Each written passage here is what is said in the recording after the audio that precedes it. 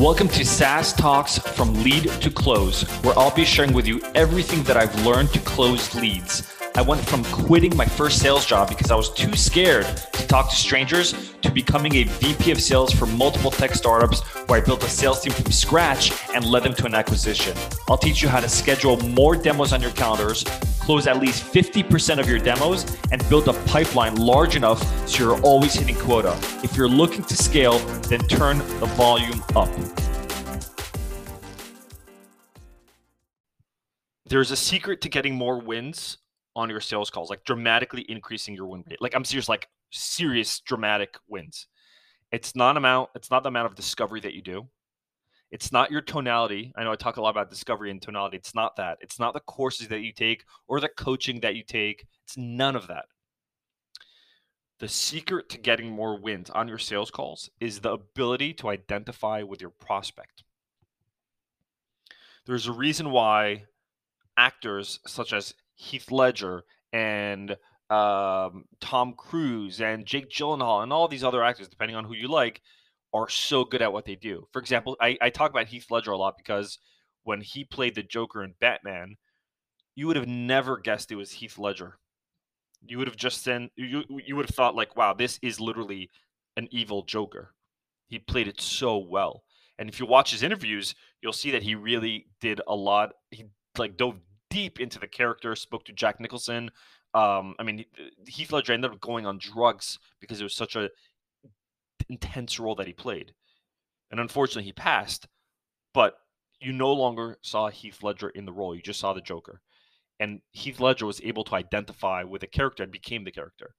And so when you're in sales, you will be one of the best salespeople and close more deals than ever if you can identify with the prospect. How do you do it? How do you identify with the prospect? So I'll give you like the easy way to identify with the prospect, and then I'll give you like the way that most people aren't necessarily in that category.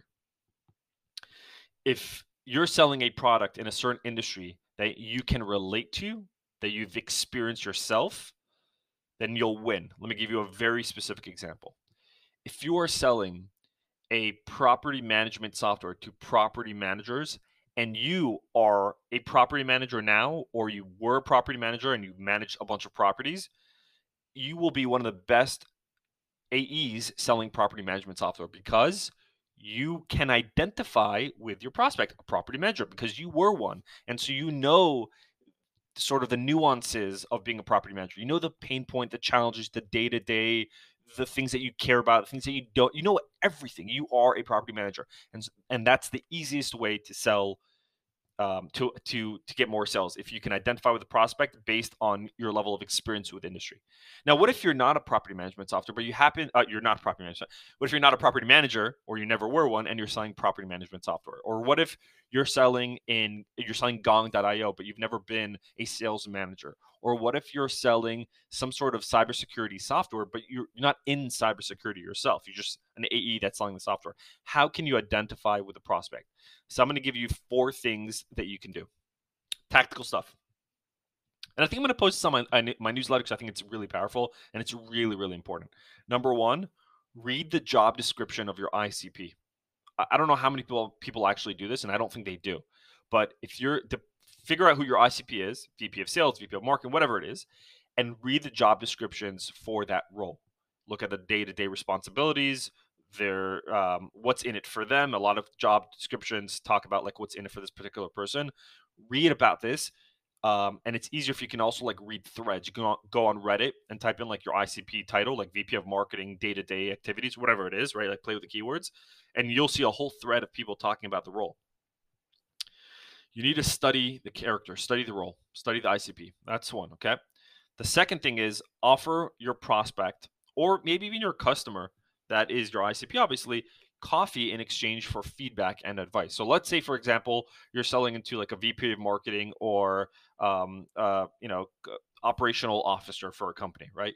And you have either a customer base, or you don't have a customer base and you're trying to build it out. One of the things that you can do is you can reach out on LinkedIn to the type of person you sell to and say, hey, I'm actually I joined this company, and I'm, our buyer persona, our ICP is an operational manager, and I'm not trying to sell you anything. I just want to learn more about your day to day, not so I can tell you, but just so I can understand and and get to know the role itself. And if you're open to it, like, I'd love to buy you coffee or lunch, and we can do this over Zoom. I do this every day, and you will get a handful of people that will be up for giving you advice. That's what I'm saying. Make sure to say, I'm not trying to sell you anything. That's a really powerful statement.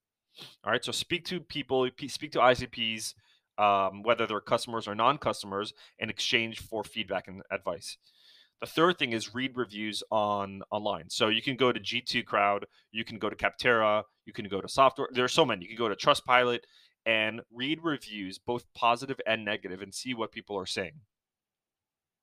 And that gives you insight into what they're looking for, what they don't like. And so one of the things that I did when I joined early stage startups, I would look at our competitors and look at their reviews from other customers and see what they like and what they don't like. So if a review said, yeah, I don't like that the competitor salesperson is overly aggressive and is trying to push it, and I read that multiple times, I will do the complete opposite of that on demos. And the fourth is pretend to be them. Do what they do. And so this one's a little bit vague and broad, but I'm gonna try to do my best in explaining this. And we're already 5 minutes into the episode, and so I'll do this quick. Visualization is a really important tool to get you in the right frame of mind. And so before, like, if you want to throw a piece of paper into the garbage can and roll it up in a ball, and you just throw it, you may or may not make it in.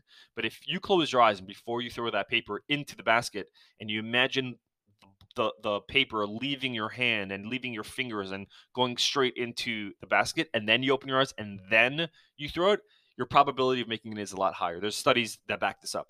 And so one of the things that you should be doing is visualize, close your eyes and visualize after you've read the job descriptions, after you read the threads, after you spoke to the people, put all this together and visualize what a day-to-day would look like. Do this consistently.